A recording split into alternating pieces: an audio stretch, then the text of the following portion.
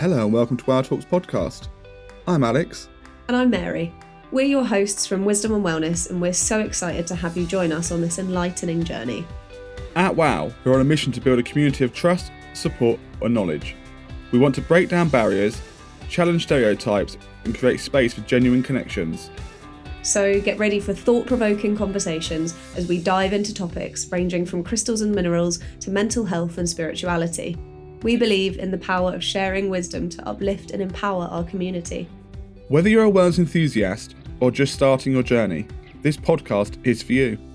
Tune into Wow Talk to discover a wealth of insights, learn from inspiring guests, and be part of the movement that is redefining wellness.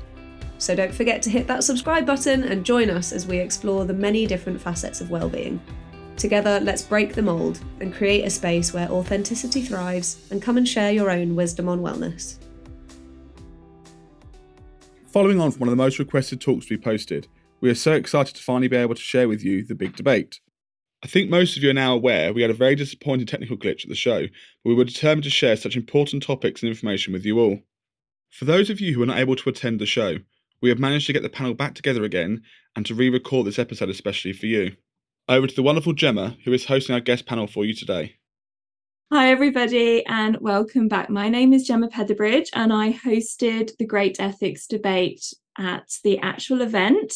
This is third time lucky because, as Alex has alluded to, sadly the sound wasn't perfect. Today though, we are aiming for absolute perfection. So we started with the talk when we were on stage introducing each other. So I'm going to invite Aid to go first. Aid, would you like to introduce yourself and share a little bit about your business? Yeah, so I'm Adrian Rose. I'm one half of Northwest Crystals. The better looking half isn't here at the moment. But yeah, we started in the industry 24 years ago, had a little bit of a hiatus and then came back a few years ago. And yeah, we've got shops here in Lancashire and down in Truro. So it's a bit of a long drive to work some days. That's a really long drive. Just getting there, that's your day done. Yeah. For sure. Brilliant. Okay. Ricky? Cool. I'm Ricky. I'm one half of Carpe Crystals. Carpe Crystals been going now for about 4 years, and we're extraordinarily hot on ethics and what that means in this industry. Yeah, hi, I'm Ryan, and I am Crystal Noir. I'm not half. Everyone else. Vix is going to kill me. I can see Aid's face. So yes, we're based up in Stourbridge in the West Midlands, so commutable for everyone. I mean, Aid can stop on his way between shops, to be fair. But yeah, we specialise predominantly in African specimens, and I am an avid rock hounder, so I'm across the country digging as well, and that's who we are. Okay, guys, can we start with the first question we also started with at the show? Could you sum up for us what you feel ethics is? Ricky, do you want to go first? So ethics to us, especially in an unregulated industry such as ours, would be causing the least amounts, or avoiding, sorry, is probably a better word, avoiding harm to people or to the environment. Brilliant. Aid? I think I agree entirely. I think it's what Ricky said is a really good way to sum it up. I think for us as well, we'd like to add in that ethics for us is also about future-proofing the industry as well. I think it's all well and good to dig a hole, but then what do you do with the hole afterwards? I think, there's only one country in the world that I think actively kind of by law you have to fill in holes. So yeah, so for us, it is what Ricky said, as well as future-proofing. But I think it's such a multifaceted question with so many little nuances that a simple answer, I think, just doesn't exist. I mean, that's an interesting point straight away. When you say one country, what country is that? Just so the listeners can be aware. That I know of in the research that I've done, only Peru at the moment has it legally statuted that if you dig a hole for mining, legally you have to fill it in. I think other countries say you have to, but there's no backward checks on those. As far as I'm aware, Peru is pretty much one of the only countries in the world that it is legally mandated that you have to fill in any hole that you dig and then replant indigenous species back over the top of that as well. And that is then checked by government representatives. That's interesting. Ricky, did you want to add something to that point? Yeah, I was just hoping this wasn't going to be like the London Gem and Mineral Show when we done it live on stage and just having three grown men just constantly agreeing. Like, I want to see some arguing today. Oh, you're setting that one up. Let's see what happens. Ryan, can you disagree? No, I say future proofing. We can't deny it. I mean, to me, ethics it's about doing right by the people most affected, and of course, the people most affected are the people currently there, their children, their grandchildren, and so on and so forth, which is their environments. I mean, it's the whole Earth, of course, in the long run, but it's their environments most impacted. So, unfortunately, Ricky, got to agree with Aid. And me, by extension. By extension. I mean, this is what happened throughout, wasn't it? That you guys thought that there were areas, and we will explore. There are a few areas where there are different approaches, different takes, but generally there is an overarching agreement. Aid, what would you like to add to that?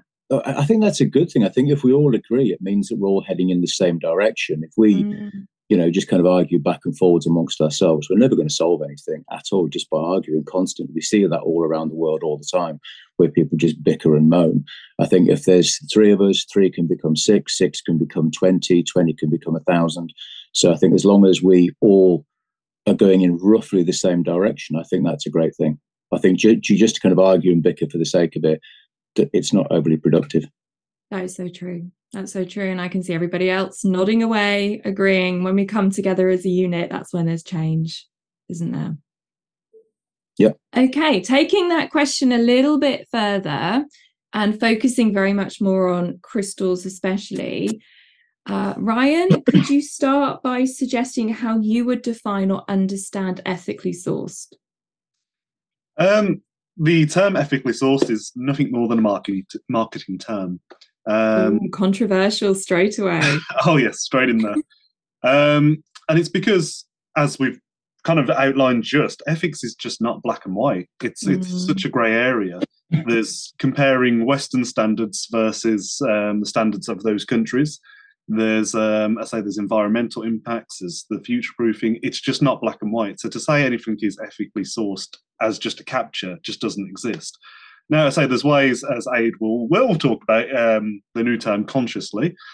That's the new term, but it's just basically about being mindful. But yeah, ethical sourcing is nothing more than a marketing ploy. You, Aid? I think we're just going to spend all day agreeing. I can see this coming up. I think, I absolutely. I think it is.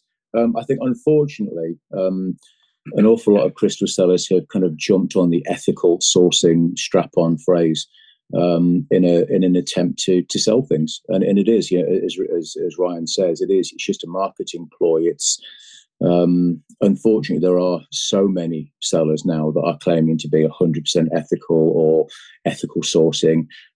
We said about 18 months, 2 years ago that you would start to see, as a business, we said, say probably 18 months ago, that you would start to see people dropping the term ethical because obviously as that kind of gets into the popular conscience and people start pulling it apart and really defining what it means, it's going to be unfortunate that people can't use that phrase anymore because it is getting pulled apart. And we, specifically, I said on one of our lives, kind of probably 18 months ago, you watch, people will stop using the term ethical and start using the term consciously sourced. And you can see that happening an awful lot in the industry now. But it is one of those things. And, if you want to later on, we can talk about certain sellers without mentioning any names that have used the phrase ethical sourcing or ethical seller, and then have completely backtracked on that and have actually owned up to the fact that it was nothing more than a marketing ploy. Which is such a shame. And that change of phrase, what do you think that will do, especially for the customers? It feels like it will start getting them to maybe ask a few more questions. I would hope so. I would hope that people ask questions all the time anyway. I would hope that just like in any other industry, you wouldn't just go and buy a car just on the face value of it. You'd start asking some questions about it. But I think the more questions can be asked, the better. And I think, again, we will discuss this later on, but I think that if you just take at face value the fact that somebody is ethical, I think maybe you should really go away and do a bit more research on what really ethical / consciously really means. Brilliant. Thank you, Aid. Ricky? Yeah, so again, it's much the same as the initial question. It will be avoiding harm to people or the environment. Now, where the waters get muddy is where people start saying, I'm 100% ethical, I'm 100% ethical, I have 100% track and trace, I'm 100% anything. It is impossible to achieve 100% ethicality or to achieve 100% track and trace. Now, if a seller is stating either of those two things, they have a duty of candor to actually prove that to you. And if they can't do that, they need to stop using those terms immediately. Adrian, over to you. Yeah, I think, sorry, just to kind of follow up on it, I didn't mean to interrupt you there, but I think a classic and pointed example of that is when you talk about it's impossible to track and trace something.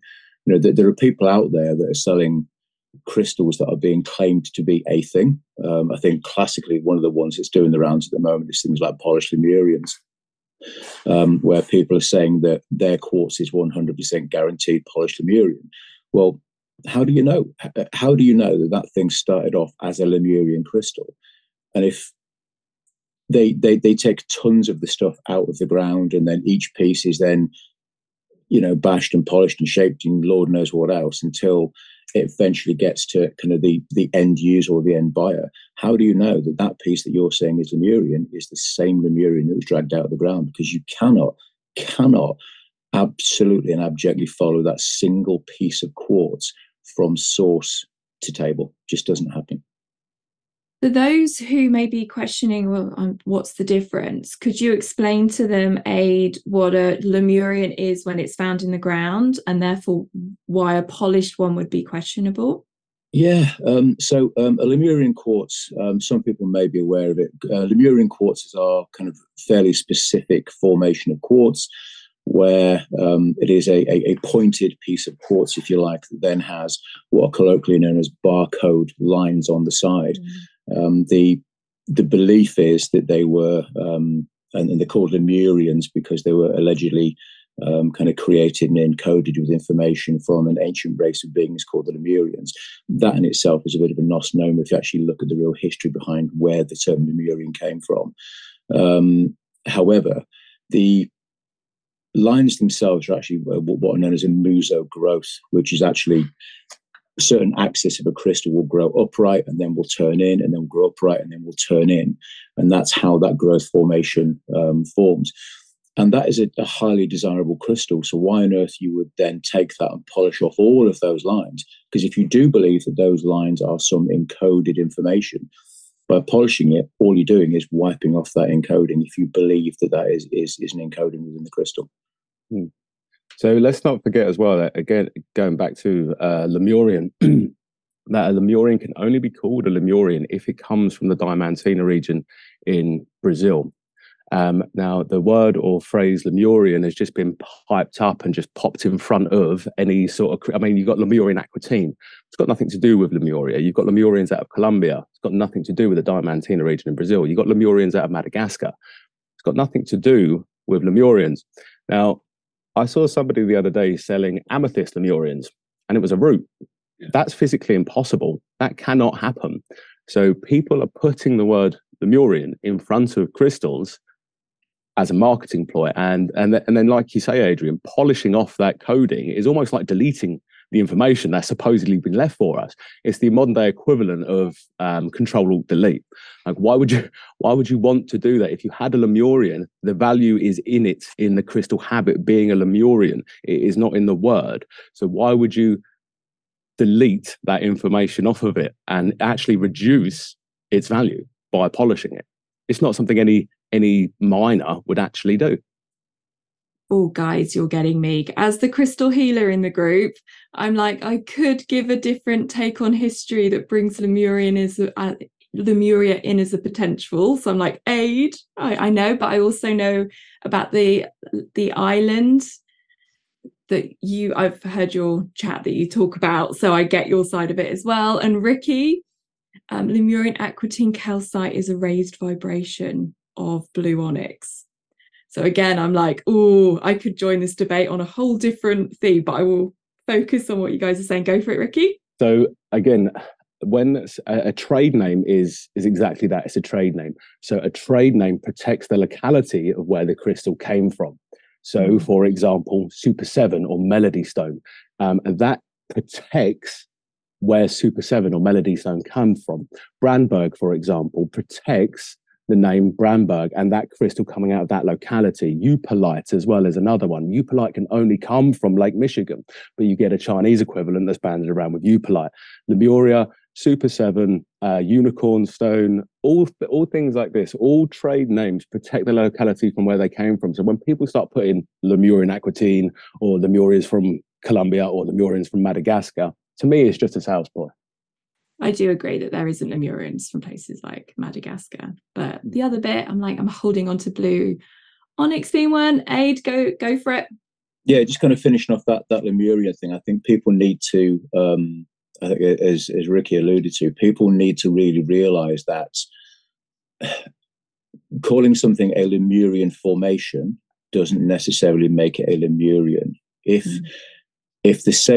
a crystal has those Y and Z axis formations that create the muso lines, they can still have that. And I've seen examples from Pakistan, from India, from the Himalayas, from all over the world.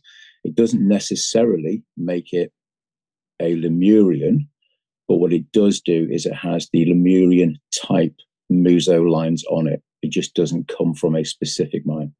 That makes a lot of sense. It sounds very similar to a Herkimer diamond and say a double terminated from India. Exactly, yeah. Exactly, yeah. So Herkimer diamonds technically can only come from Herkimer County, New York, but they are found all over Pakistan, Afghanistan.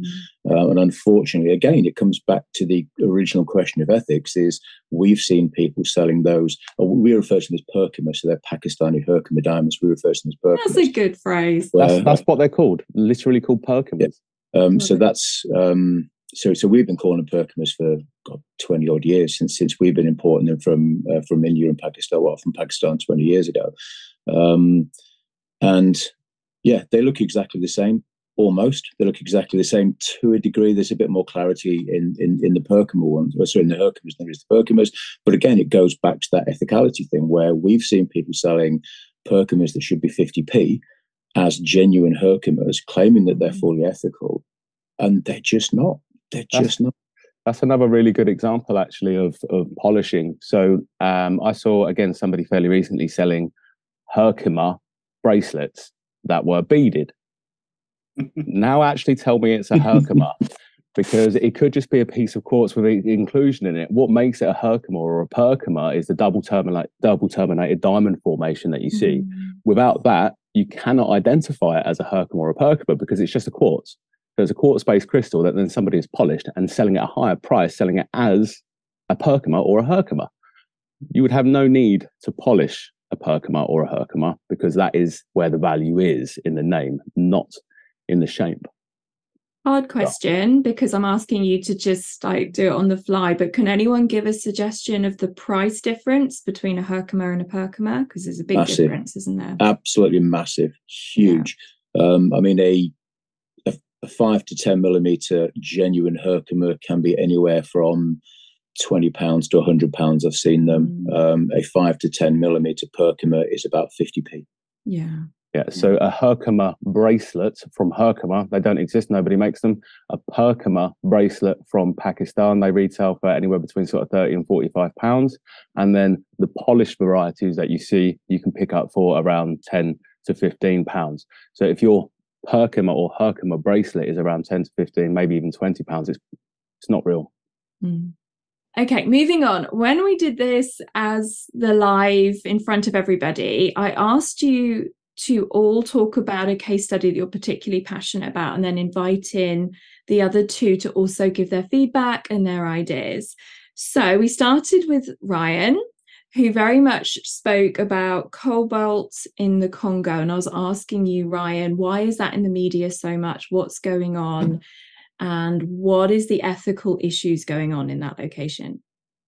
Yeah, so I think before I started talking about the cobalt, I was basically saying that the Congo itself has been in the media since the media existed predominantly, because it is the richest richest place on the planet of natural resources. My cats are killing each other. There we are.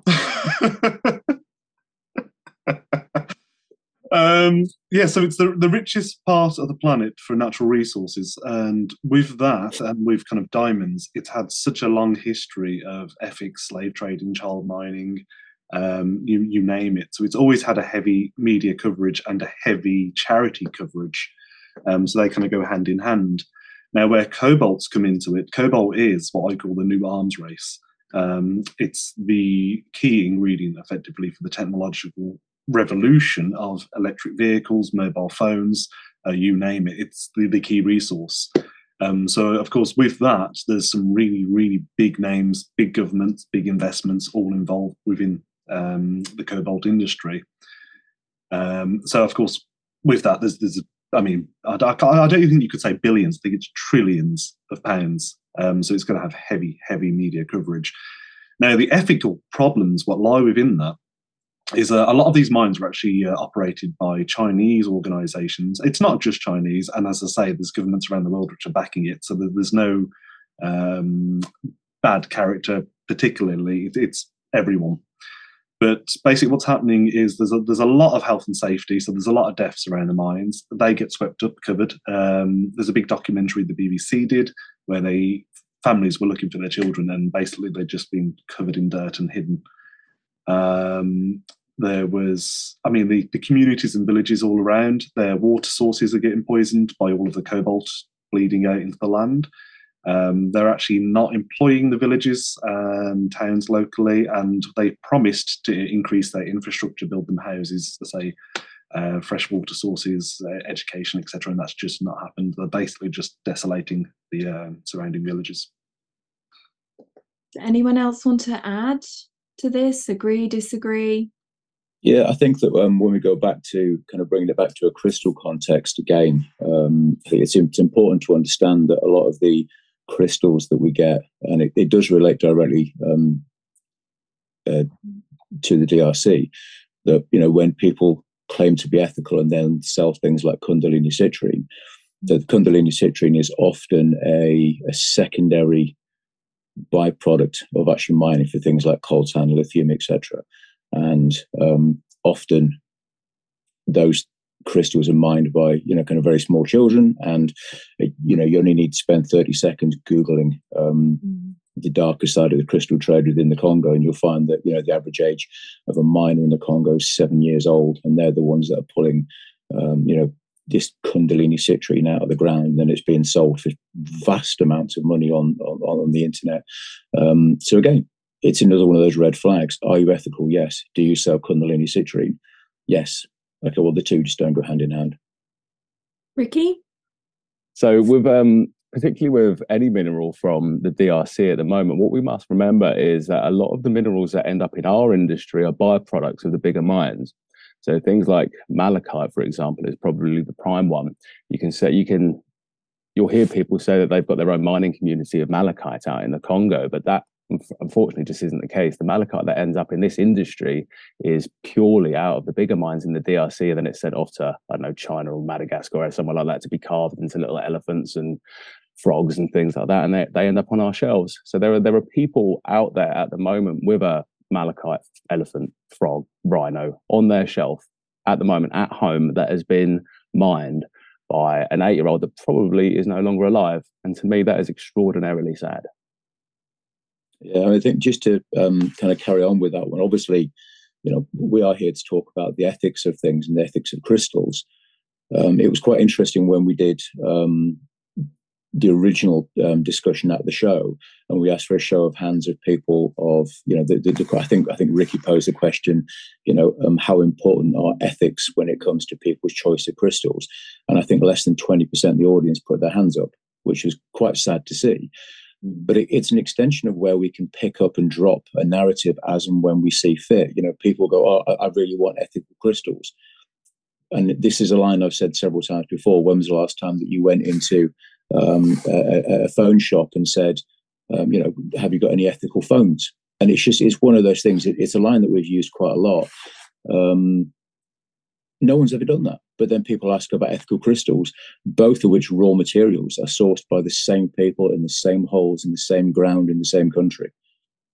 So those two crystals, malachite and Kundalini citrine, could somebody suggest some alternatives for people?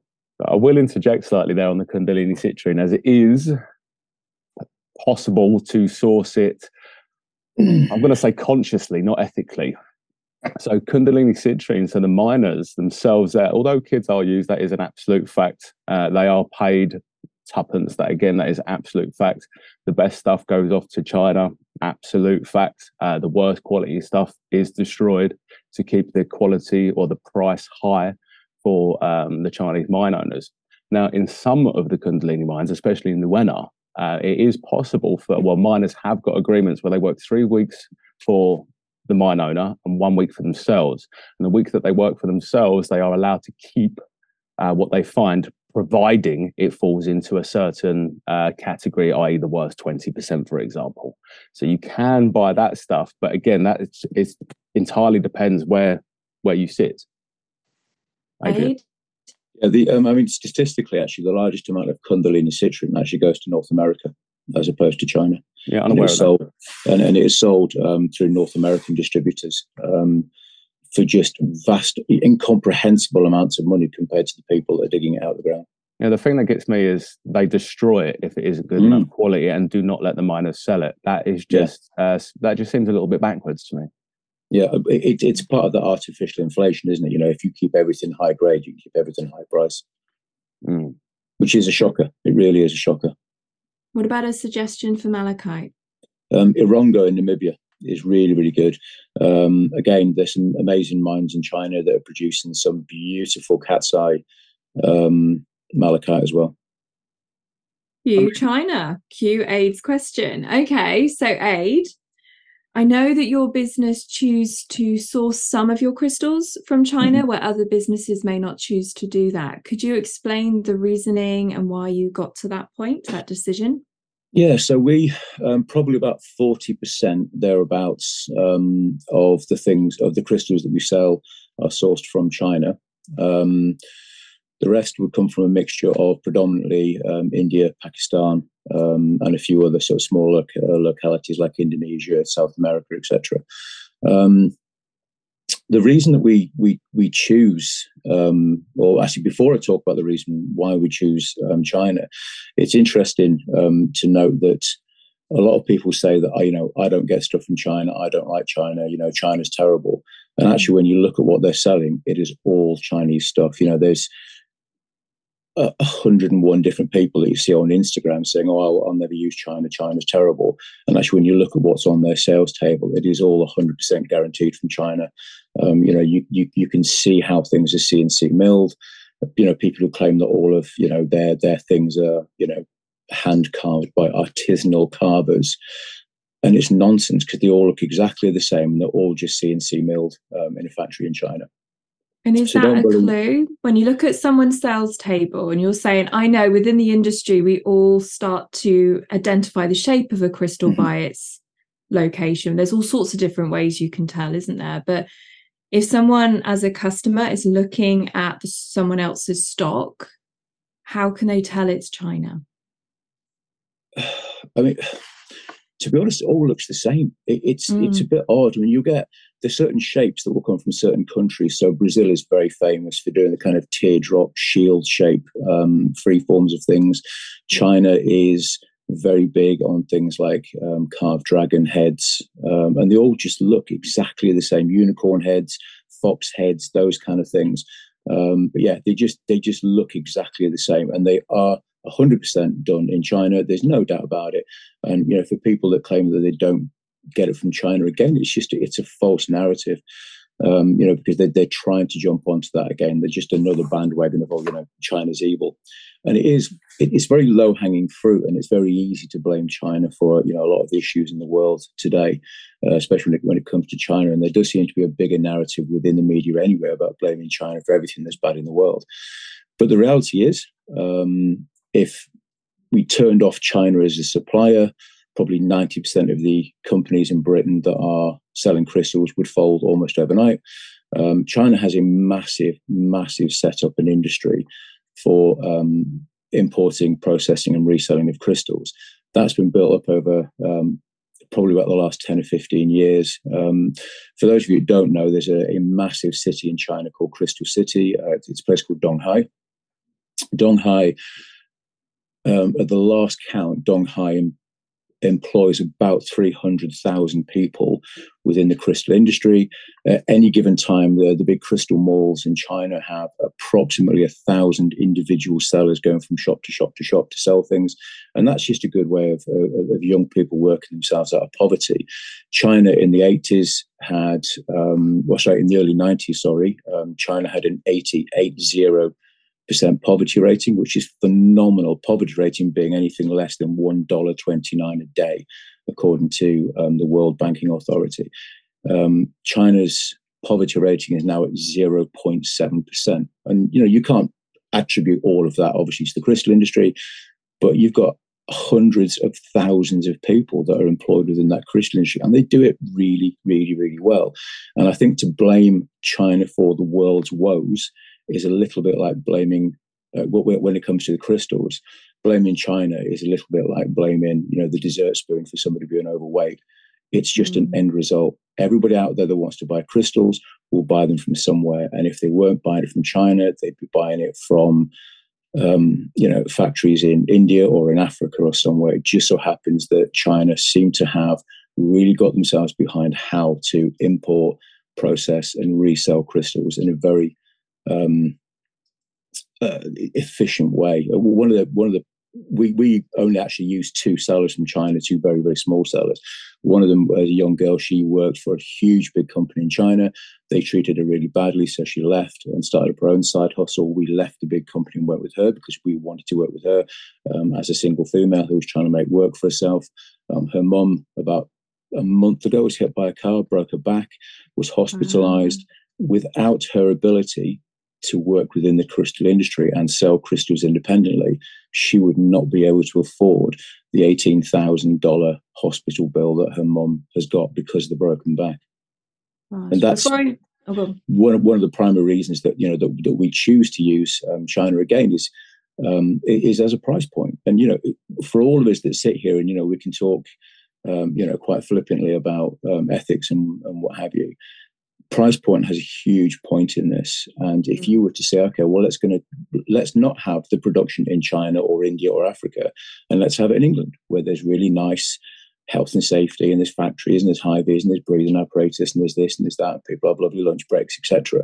Your palm stone that you don't want to pay any more than £5 for, all of a sudden is going to be £20, £25, purely because of that westernized health and safety kind of label that we have to put on things. Before I hand over to Ricky to give his opinion, can I just go a little bit deeper on, like you've just alluded to, there's loads of different companies that you could maybe consider as your suppliers in China, and you've suggested one. Is there key things that you would look out for within the masses of a good supplier? Yeah, so before we even buy from anybody, we want to see the factories or the supply chain that they come from. And so the one young lady that we deal with, it's actually her brother-in-law. He actually owns a factory where they cut a lot of the stones into various shapes. So we've actually had a tour of his factory.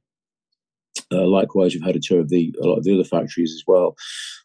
That doesn't cement everything in reality. I think anybody that sits there and says, I've seen every single factory and every single mine and everything, and it goes back to what, Ricky quite rightly said about, track and trace.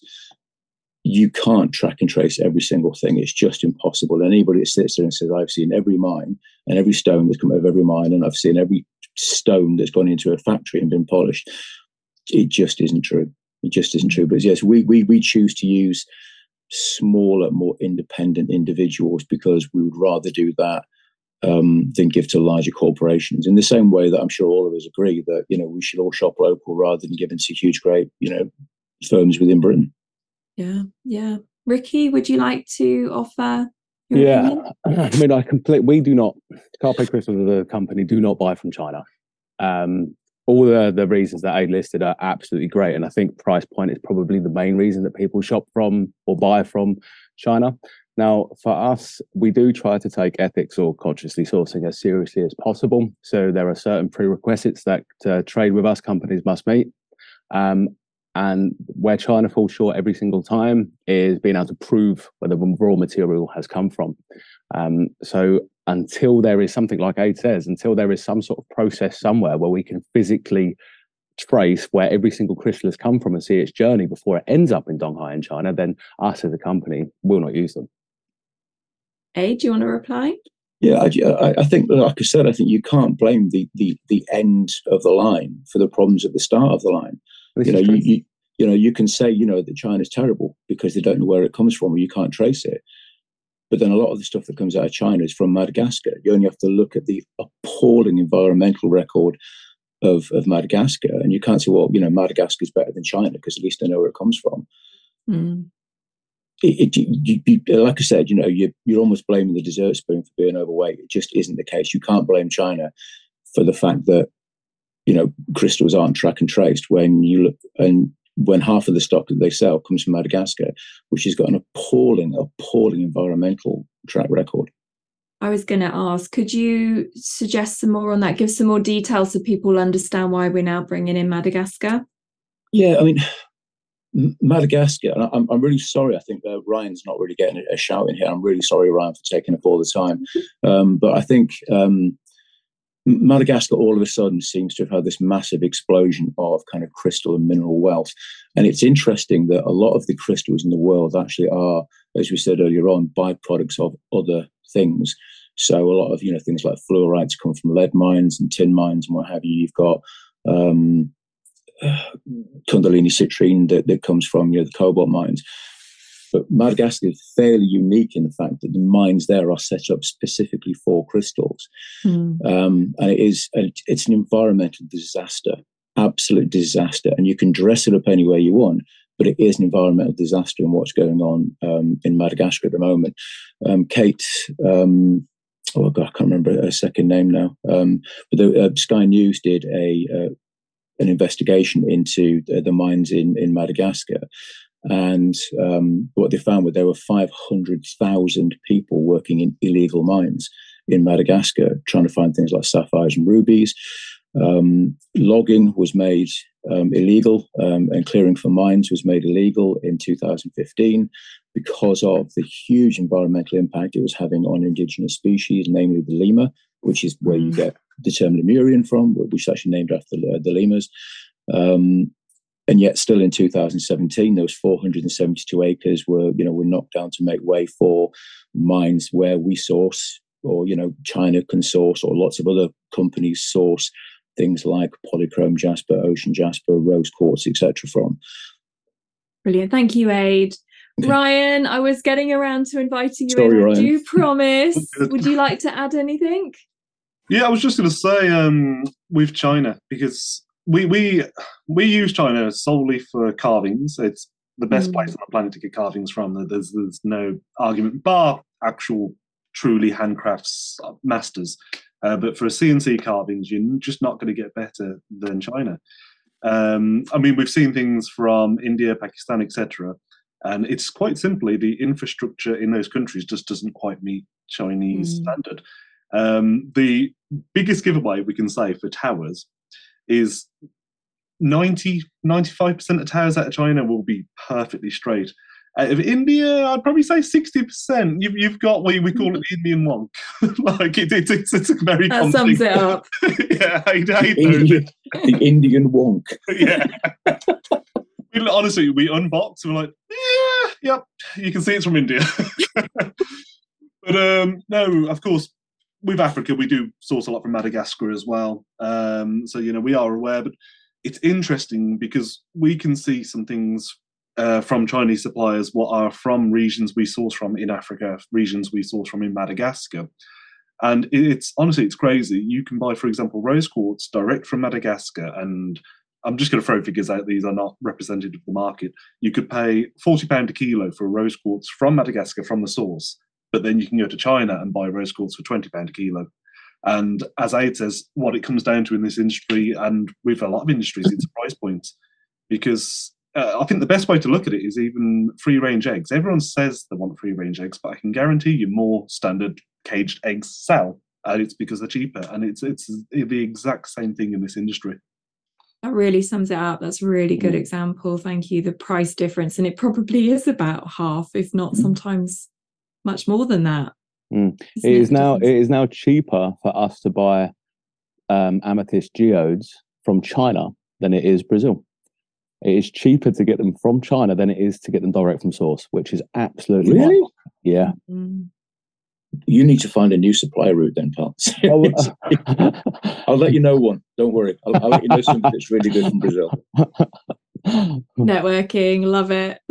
Okay, Ricky, we're moving on to a topic that I know that you're very passionate about, and that is lapis lazuli, and very particularly its connection to the Taliban and what the media are saying about that. So would you like to share? So first of all, to understand lapis, we must first understand what a conflict mineral is. So in the industry, there are 4 conflict minerals. So tin, tungsten, tantalum, and gold. They're known as the 3 T's and a G. However, there are some minerals that have been missed off of that list that are really quite obvious as well. So diamonds, for example, blood diamonds are an absolutely huge thing, and they cause untold misery the world over. Even though you can actually lab grow a diamond, would you like your diamond with some extra misery, or would you like it completely ethical? Most people actually pick the one that's got misery attached to it for whatever reason, I do not know. Then you've got things like malachite, salrose, lithium, and then lastly, lapis. Now, lapis is a huge one in the industry at the moment because it does, and I don't care what you say, lapis does fund Taliban. Somewhere close to 100% of lapis mined today funds the Taliban. So 1970s to the year 2000, around 40% of lapis mined in those 2 timeframes would fund the Taliban, either directly or indirectly. 2000 to 2016, somewhere around 70 to 80% of lapis mined would fund the Taliban, either directly or indirectly. 2016 to today is close to 100%. Somewhere around 99.5% of lapis will in some way either fund the Taliban directly or indirectly. And what we mean by that is that ever since the American Army exodus in 2016, Taliban moved back in and took over 100% of the mines. 100% of the mines. So what happens is the Taliban either own the mine solely, their strongmen do, or the lapis on export then funnels back through to the Taliban and is used to fund terrorism and things like that. Now, in 2016, a report by a company called Global Witness, who are an NGO, a non-government organization, actually suggested to the world's governments, including the United Nations, that lapis should be upgraded to a conflict mineral. And that says something when a mineral like lapis is going to be included into a list on the 3 T's and a G. So if we don't have diamonds included on that list, and we don't have malachite, copper, lithium, and cobalt included on the list, but the discussion is there to have lapis included in that list, that shows you how seriously the world's governments are taking it. So if somebody is telling you that they have a modern day lapis carving, I don't know, a skull, an elephant, a frog, or something like that, and they're telling you that it's ethical, I'm sorry, but they are trying to pull the wool over your eyes. It is an impossibility now to get lapis out of Afghanistan ethically. It cannot be done. But also, let's not forget that lapis has been mined for 6,500 years. It hasn't always funded the Taliban. I mean, you've got Tutankhamun, for example. His death mask has lapis on it. Kate Middleton has a lapis brooch that she wears that is thousands of years old. So the problem then comes with, how old is your lapis? Now, prove to me how old your lapis is. If you can prove to me that your lapis is 100 years old, I mean, it's been traded for 6,500 years. Of course, not all of it that is out there in the world at the moment is unethical, but prove it. How old is that lapis in your hand? That lapis skull that's on your mantelpiece, that lapis elephant that's on your mantelpiece, that lapis bracelet that's on your wrist. Prove to me how old that is. You can't. It's impossible. So the best thing to do with lapis is to not buy it from Afghanistan. There are some other places where you can get it, Chile, Italy, Arizona, for example, but the quality is crap. The lapis that comes out of the Sarisang area of Badakhshan in Afghanistan is like it's the creme de la creme of like absolute midnight blue, absolutely beautiful stone. But as soon as you attach some terrorism to it, I ain't interested. I just don't want it. Sorry, go on, Ryan. Yeah, I'd just like to say, we're saying about the history that it's been mined for 6,500 years. I think the biggest problem going forward is, for example, if we were to say the Taliban were gone tomorrow, how much have they stockpiled? How much into the future is it still effectively going to have funded the Taliban? So it's not even a case of just an issue at the moment. It's an issue where, if I say there's no, we're not saying the Taliban are going to disappear, but how long after them? Because there is a stockpile of it now, and there always will be. That is a very good point. Aid? Yeah, I think Ryan raises a really interesting point there about the kind of the age of it. I know all of the facts that Ricky put forward there absolutely undeniably true. And I had a conversation with a seller of lapis a couple of years ago, and they said, and I said, well, and I started talking about, did you know that this funds terrorism? No, I didn't. Okay, well, you've got a bit of a duty of care as a seller to know where your crystals come from, et cetera, especially when you're claiming that you source ethically, which is kind of, where the conversation, kind of originates from. And she said, no, it's okay, because I got mine before June when the Americans left, which kind of really made me kind of screw up my face in disbelief, really, because back in 2006, a huge solicitors firm called Lee Day, who are the ones that are doing the emissions scandal currently, they did a report for the Telegraph back in 2006 that said that at that point, a fellow called Abdul Malek was actually garnering something in the region of $20 million a year directly from the lapis industry and some of the aquamarine and kunzite industries. And it was being funneled directly into the Taliban coffers.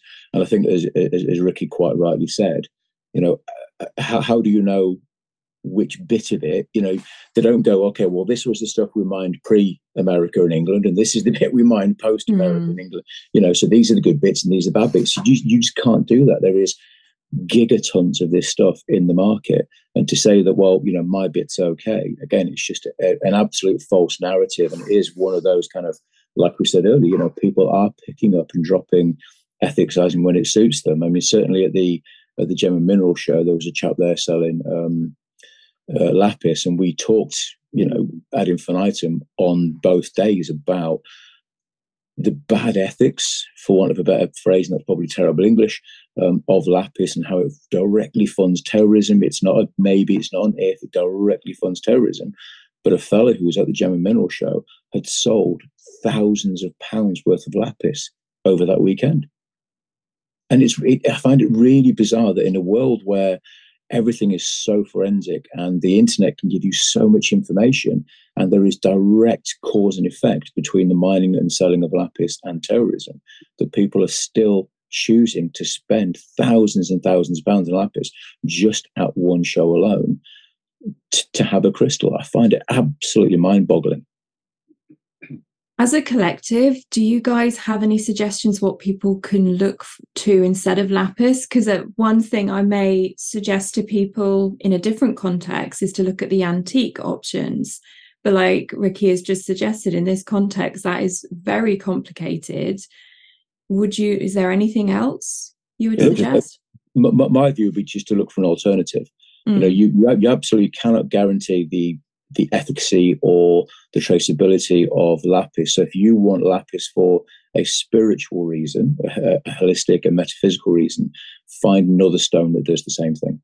Well, like I say, you can get it out of Italy, Arizona, and Chile, but the quality isn't as good. So if you really do want lapis, get it from there. If you don't care, get it from Afghanistan. It's entirely up to you. But what your seller has a duty to do, if they are, preaching 100% track and trace or 100% ethicality, prove it. Now, quite famously, there's a story going around about these famous two brothers who get their lapis directly out of Afghanistan and take it back to Pakistan and then carve it there into bracelets that are then sold at £12 completely ethically, because that's worth risking your life over. Now, that story really does need looking at. So these two brothers, so just two people, there isn't a team of them, there are just two, They cross the border, or sorry, one of them crosses the border by truck, presumably, into Afghanistan, gets through all the Taliban checkpoints through what you can only assume will be bribery, so not ethical. And then he makes his way up to the top of Sarisang, which is up in the mountains.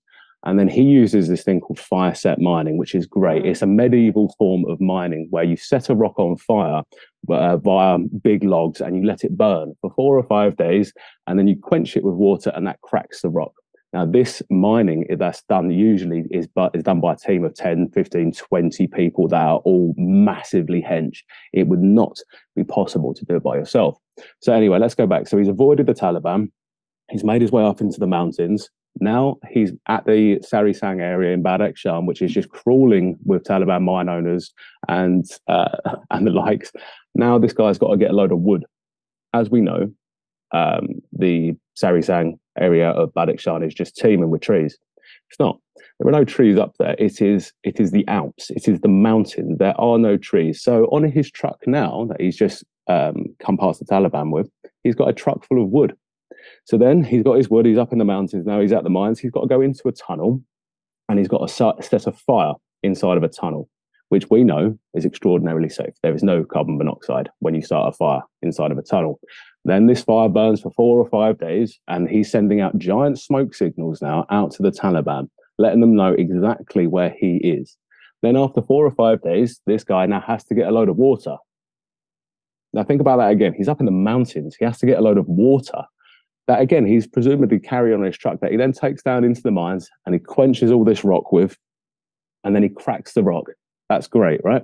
But how does he know how much lapis of such high quality is where he set this fire? Because when you actually crack rock using fire set mining, you can only really crack it sort of this far, and then you have to spend 4 or 5 days beating the living daylights out of it to try and just crack off a little bit to expose some lapis.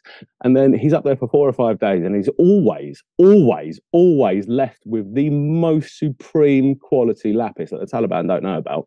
He's just left with the most supreme quality lapis on the planet. And then he loads up his truck and he drives past the Taliban again through their checkpoints. They don't check his truck for the lapis. They don't have a look at that. He just bribes them again, so extraordinarily ethical. Then he gives it to his brother in Pakistan, who then carves it into bracelets or elephants or skulls. Again, the whole story, if you actually just look at this story, this is a really, really common story that goes around. If you just look at this story and just look at each of the key facts in it, it's extraordinarily easy to pull apart. So if your seller is telling you these things, or you hear this story from your seller, question them on it. Can you prove it? What are these two people's names? Do you know their names? Because I guarantee you don't. If you are claiming on this 100% ethicality, then prove it. Get us a video of this story, this journey. And if they can't do that, it's not ethical. Simple.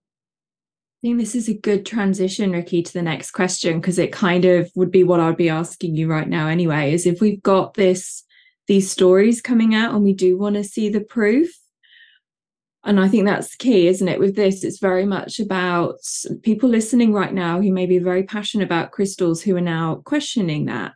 It's like, how do we make sure that they can trust in their purchases again? And we are going through a process. It's not that easy right now, is it? Just to say you can trust instantly. But what can they do? What would they be asking these people to get that proof? I'd like to... go first, definitely. Yeah. No, again, the question that you ask is, can you prove that? Can you show me some sort of video evidence of that? And if they can't, don't buy it. I think it's as simple as that. If that's what matters to you anyway, and that's only if the seller is screaming 100% ethicality or 100% track and trace. If they are, then prove it. I messaged several sellers pretending to be a customer that scream 100% ethicality or track or trace. I asked them if I could use that track or trace service. Not a single seller got back to me with proof of that service. Not a single one. Aid, what would you suggest? Yeah, I think again the same thing. He's trying to dig for the facts. You know, there was an American statesman called John Adams who said that facts are stubborn things, and whatever our wishes and inclinations or dictates of our passions may be, they cannot alter the state of facts and evidence. And that's the thing. Stop just taking somebody's word for it. You might think that somebody might be, a crystal guru, or, the second coming of the crystal messiah, but just don't believe everything they said. There are sellers out there that have this almost cultish following by claiming, that they're 100% ethical, and, they work with tiny families and tiny corporations, and they throw around this word artisanal, which I hate. I utterly detest the term artisanal, because it kind of almost romanticizes the mining of crystals, and you kind of have this image of this, lovely guy with his little knapsack and his little rucksack going off to work in a day, and it just isn't the fact. If you look at the facts, when you look at Ryan. things like, sorry, It's true. You've just described Ryan. yeah. When you look at the actual facts of artisanal mining, what you've actually got, artisanal just means old-fashioned. That's all it is. Artisanal just means they're not using JCBs. They've got small kids, 12, 13, 14 years old, going down holes that badgers can barely fit down in loose soil, digging out crystals. That's what artisanal means. It isn't some romanticized, beautiful journey of a man going off digging rocks somewhere. So for me, again, as Ricky quite rightly said, and I'm sure Ryan would agree, look for the facts, ask for proof. If you, again, I'll go back to the analogy of buying a car. If you buy a car and somebody says, yes, it's MOT'd, yes, it's this, yes, it's that, you wouldn't go, all right then. You'd ask for the paperwork. You'd ask for some proof that what they're saying is absolutely true. And it goes back to what we said right back at the start, where an awful lot of sellers are using this false narrative, or, let's be fair, a lie, saying that they are ethical when they're absolutely not. I remember saying at the show, when we kind of originally did this discussion, that there was a very famous seller on Instagram, 35, 36,000 followers, etc., that claimed that they were the home of ethical crystals. That was their shtick. That's what they had on their website, the home of ethical crystals.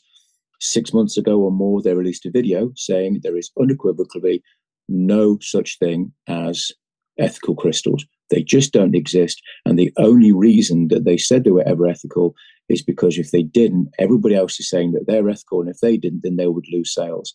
And that is one of those facts that are stubborn and they stick. I rewatched that video the other day. It's still there. You can still see it. I've got it on my phone. I recorded it. Okay, I think to help everybody listening understand and empower them to understand what they can do, I'm going to ask you all to give some suggestions of questions to ask. We'll start with Ryan. Ryan, if you're a customer, what would you ask and what would you expect back from the seller? My customers ask me, I don't know if it's just because I'm a geek, to be honest, and I love the actual geology and the localities things are from. So people actually say, oh, where was this mined? And they're actually asking for a specific region. And for the most part, I can tell you the region or the mine. That's, of course, the things I saw from Africa, things I saw from China. I can't, and I'm very open about that. So I think that's one key question, asking where it's from. But I think the best thing you can do, because carvings are huge in this market, is ask for a video of the carving. Because I say most carvings are CNC. People will tell you they're hand carved. They're not. They're CNC for the most part. If they're not expensive. Expensive predominantly means hand carved, or it means you're getting ripped off. It's one of the two. But you'll either get the seller saying, oh, I can get you a video if they don't already have one, or they're going to completely shy away from it. If they're shying away from it from excuses kind of like, oh, they don't like to video their practice, it's protected or anything like that, it's a lie. Because the fact is, especially with the day of the internet, every carver out there in third world countries, in places where there's poverty, they know if a video of them gets online and goes viral, their yield is going to tenfold. So that it's never going to be a protected video. So I think it's just that. Ask for, say, your video proof in your localities. That's really interesting, Ryan, because between now and the show, I was thinking it's a shame. I get the same response from suppliers that some of you get, which is I'll ask about their supply chain and they go quiet on me. So I'm presuming there is part of that supply chain they're not happy with. But now we're sharing pretty much every supply chain will have a problem. They could potentially lose a customer where we would understand. It's like, okay, you're as good as I can get. I will go with you. And you're kind of alluding to that on their side, maybe they would give the videos, and it's the shops here that are a bit more coy. Yeah, I think you're right. Would anyone else add to that? Yeah, essentially, there is nothing else you can do. All this information is only relevant if you care. If you do not care, it does not matter. And it is as simple as that. Like, nobody ever walked into Ford and said, "Can I have an ethical car?" Like, it's not a thing. That's Adrian's adage. I'm going to call it Adrian's adage from that. It's only relevant if you care. And if you ask the right questions, if somebody is saying, "I'm 100% ethical, I've got 100% track and trace," they have a duty to prove that. I think I opened this with that. If they are saying that, they need to prove it. Otherwise, it is just words. I could say, for example, that, I don't know, all my crystals cure cancer. Like, let's just go absolutely massive. All of my crystals cure cancer. Don't try it out. Just believe me, because that's essentially what they're asking you to do. Do you know, if you rearrange the letters in the word, the Bible, you get microwave. Don't try it out though. Just believe me. Because that's essentially what these people are asking you to do. Without the proof, it's just words.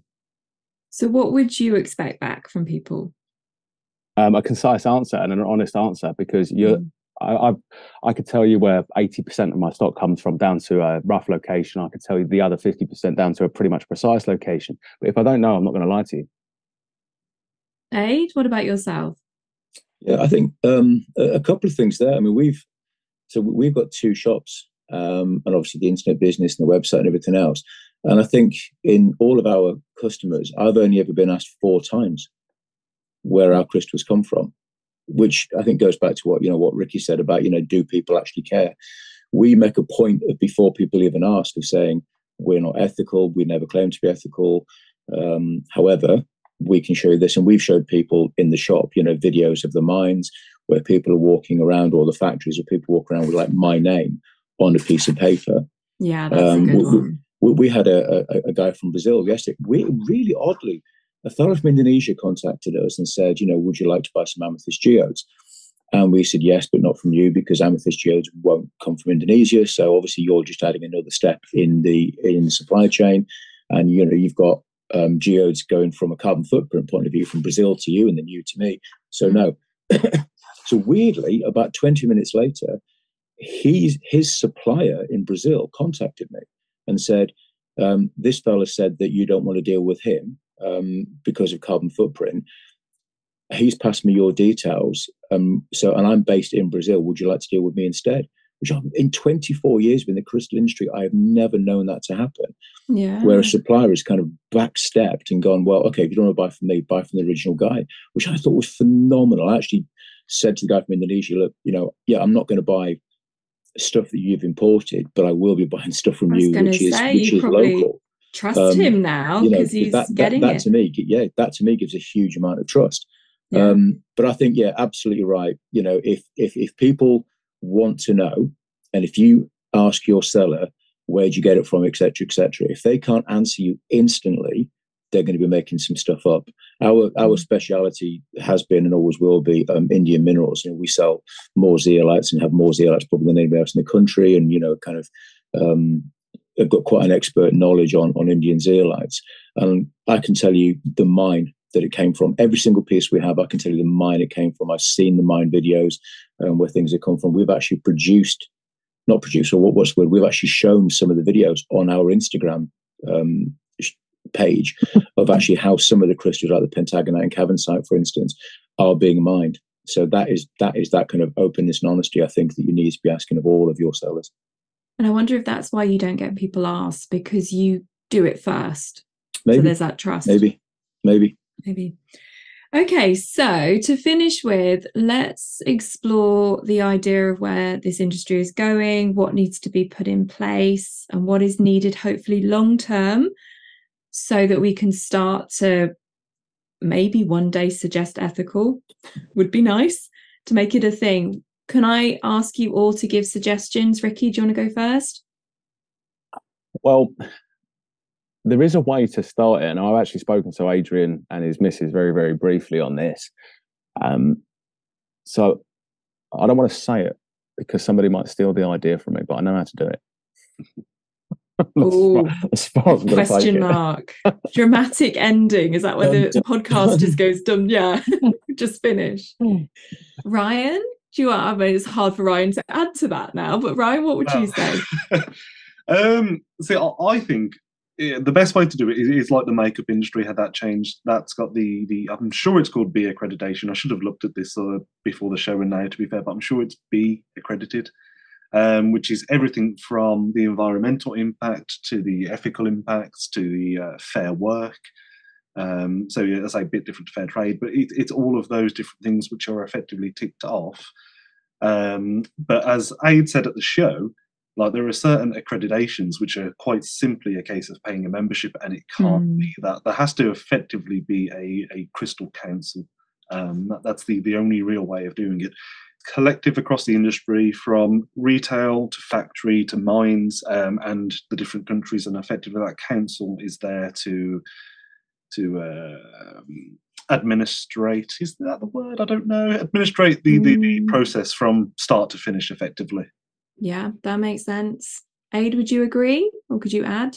I'm probably going to throw a real spanner in the works here, and I don't think that it can work, and I don't think it ever will work.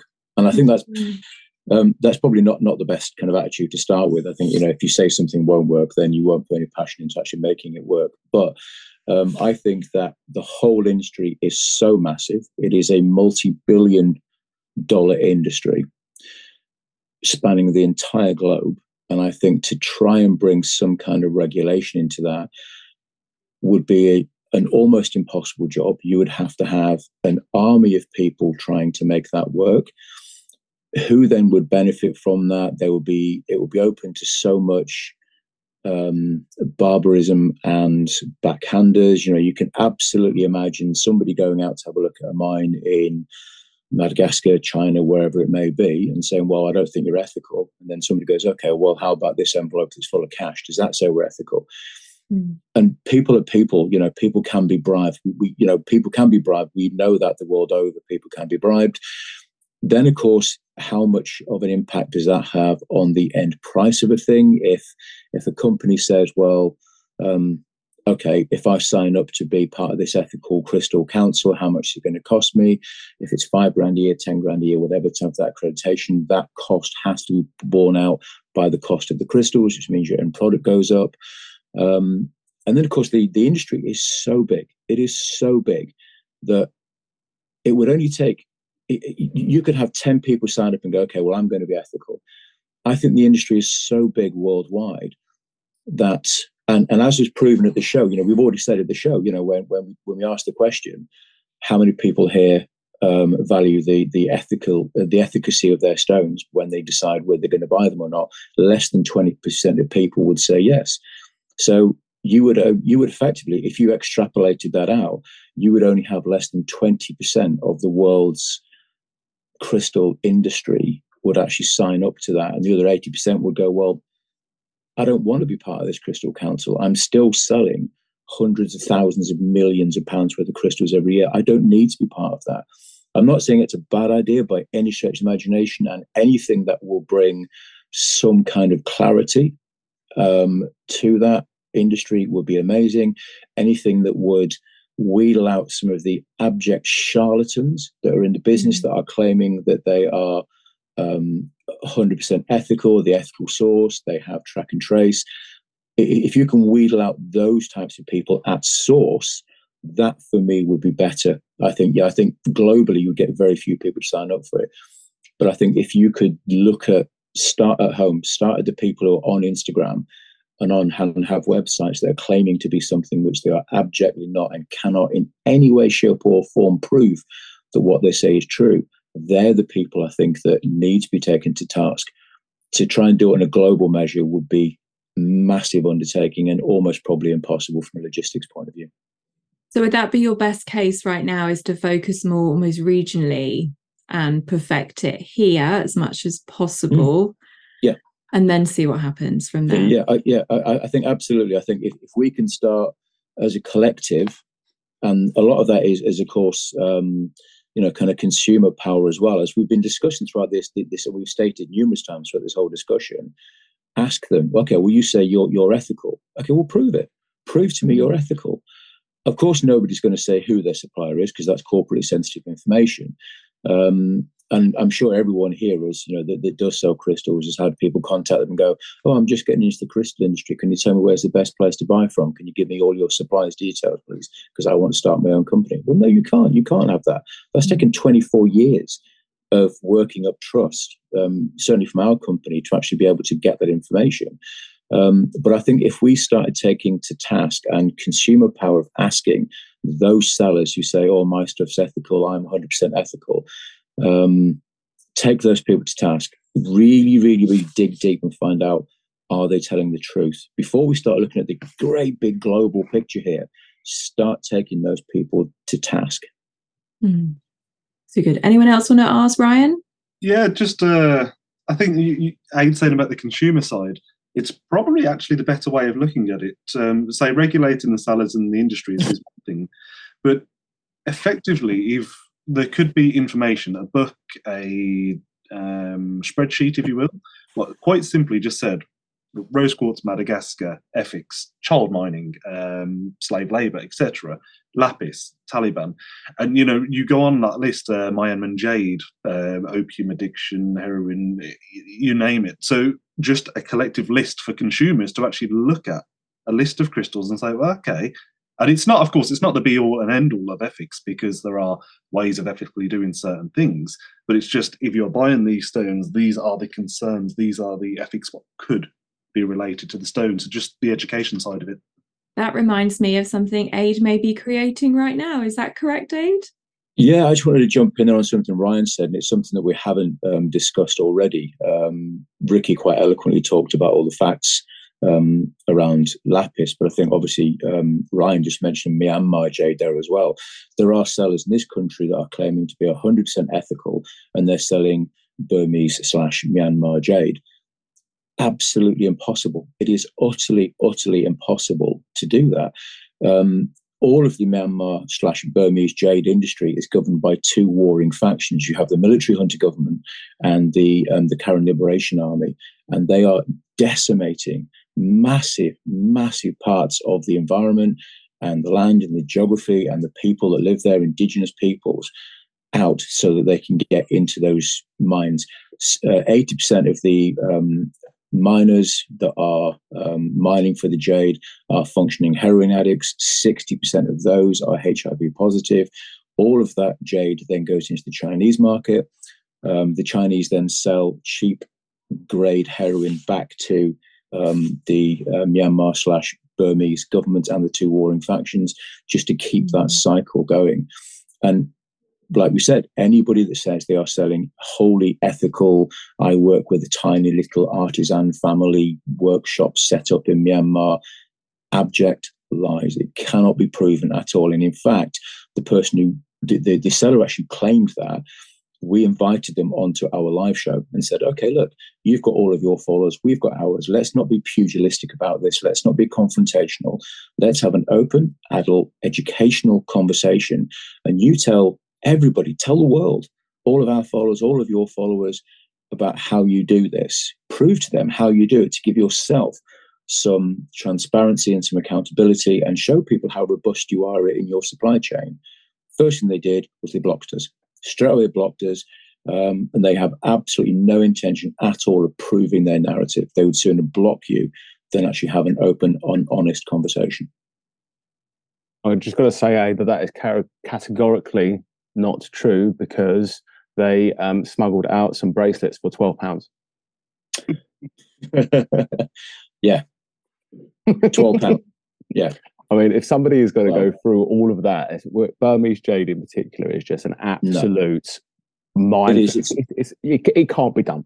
And if somebody is saying, "Oh, it can," and I've got these bracelets here for £12, you're telling me somebody in Myanmar went through what they go through in Myanmar to get the jade out of the ground, isn't it? They've made it. They've sourced the product. They've made it. They've shipped it, and they've given it to the end user, the seller, and you're selling it for £12, and they've been paid fairly. I'm sorry. No, it's nonsense, isn't it, Paul? Absolute nonsense. What a thing to end on, guys. Any final points? That is quite an ending, quite dramatic.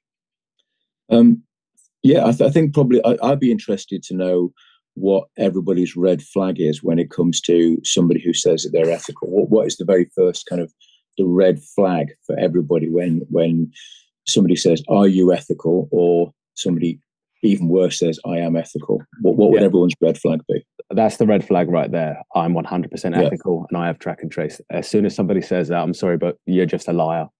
Yeah. We can't agree more. I mean, we saw a company advertising. I mean, there's hundreds that advertise ethical, but when asked, they said, "Oh yes, we have some crystals which are 100% ethical, and the others are semi-ethical because semi-ethical is a word." I saw I'm semi-ethical. It's is or isn't. No, there's no semi-ethical. Yeah. Yeah. I've got the flu. Like, it just doesn't make sense. Yeah. Semi-pregnant. Well, you either are or you aren't, aren't you? So, I think for me, I agree. For me, the biggest red flag is when somebody says, "I'm 100% ethical." And it has been proven throughout this industry over the last couple of years where people have claimed to be ethical, and then all of a sudden, when they've been called out on it, about to backpedal or have put up such a shield of protection to stop them being questioned. That for me is the big red flag, is that when somebody says, "I'm ethical," straight away I walk away. If I had hair on my head, it would stand up on end, because for me, when somebody says, "I'm ethical," it's a lie. Yeah, just got no time for you, mate. It cannot be proved. I have absolutely no time for people who say that I'm 100% ethical. Okay, so I think the best way to finish is, I imagine people listening right now will have questions and they'll start to understand that you guys can probably answer those questions and direct people in the right way. So can we work through and you guys just finish by sharing your business details, reminding them of your name, all of the above? So Ricky, do you want to go first? Yeah, so Ricky from Carpe Crystals. We've got a shop based down in Maidstone. You can find us on Instagram at Carpe Crystals or carpecrystals.com. And honestly, feel free to ask us any question based on ethics at any time of day or night, and we will answer it honestly. Thank you. Ryan? Yep, so I'm Ryan Kehoe. So I manage Crystal Noir. On Instagram, we are Crystal Noir Crystals, but we're based in Stourbridge. I say pop us on Google, you'll get every bit of information. And again, anything to do with the ethics of crystals, geology, or just general questions, feel free to ask. I'm more than happy to answer. And if not, A to Genius, I come to Ricky. We've got the collective answer. A, do you want to finish? Well, that's quite a compliment there. Wouldn't say genius. Thank you, Ryan. Well, with age comes great knowledge, Ricky. You'll get there one day. Thanks. So I'm Adrian Rose. I'm one half of Northwest Crystals. Our head office is based up in Clitheroe in Lancashire. We also have another shop down in Truro in Cornwall. On Instagram, we are, I think it's at Northwest Crystals UK. So yeah, ask us anything you want. What I would say though in closing is that anybody that's listening to this, remember that facts trump feelings. That's just how it is. Facts do trump feelings. We've been accused by certain sellers of being bullies because we've told the truth, because it doesn't fit their narrative. So whilst a lot of the answers and the conversation that's happened today may not fit your narrative, you may not like it, you may think that all three of us are being bullies by calling people out, even though we haven't mentioned any names. The fact is, facts trump feelings. And unfortunately, these are the facts and they're all fact checkable. So whether you may like it or may not like it, the fact is what has been said is the truth. That's a lovely ending, Aid. Thank you. And I would encourage anyone right now who is feeling those emotions, because there are so many people out there who'll be listening who love crystals, want to do the right thing, but also want to be allowed to enjoy their hobby and their passion. So please contact all three if you can, to get some understandings on the crystals that you are purchasing. And of course, Alex and Mary at Wisdom on Wellness is always also there to support you. Thank you, everybody. My name is Gemma Petherbridge. I will be added, I'm sure, to the show notes as well if you want to ask me any questions. And until the next episode, have a nice week.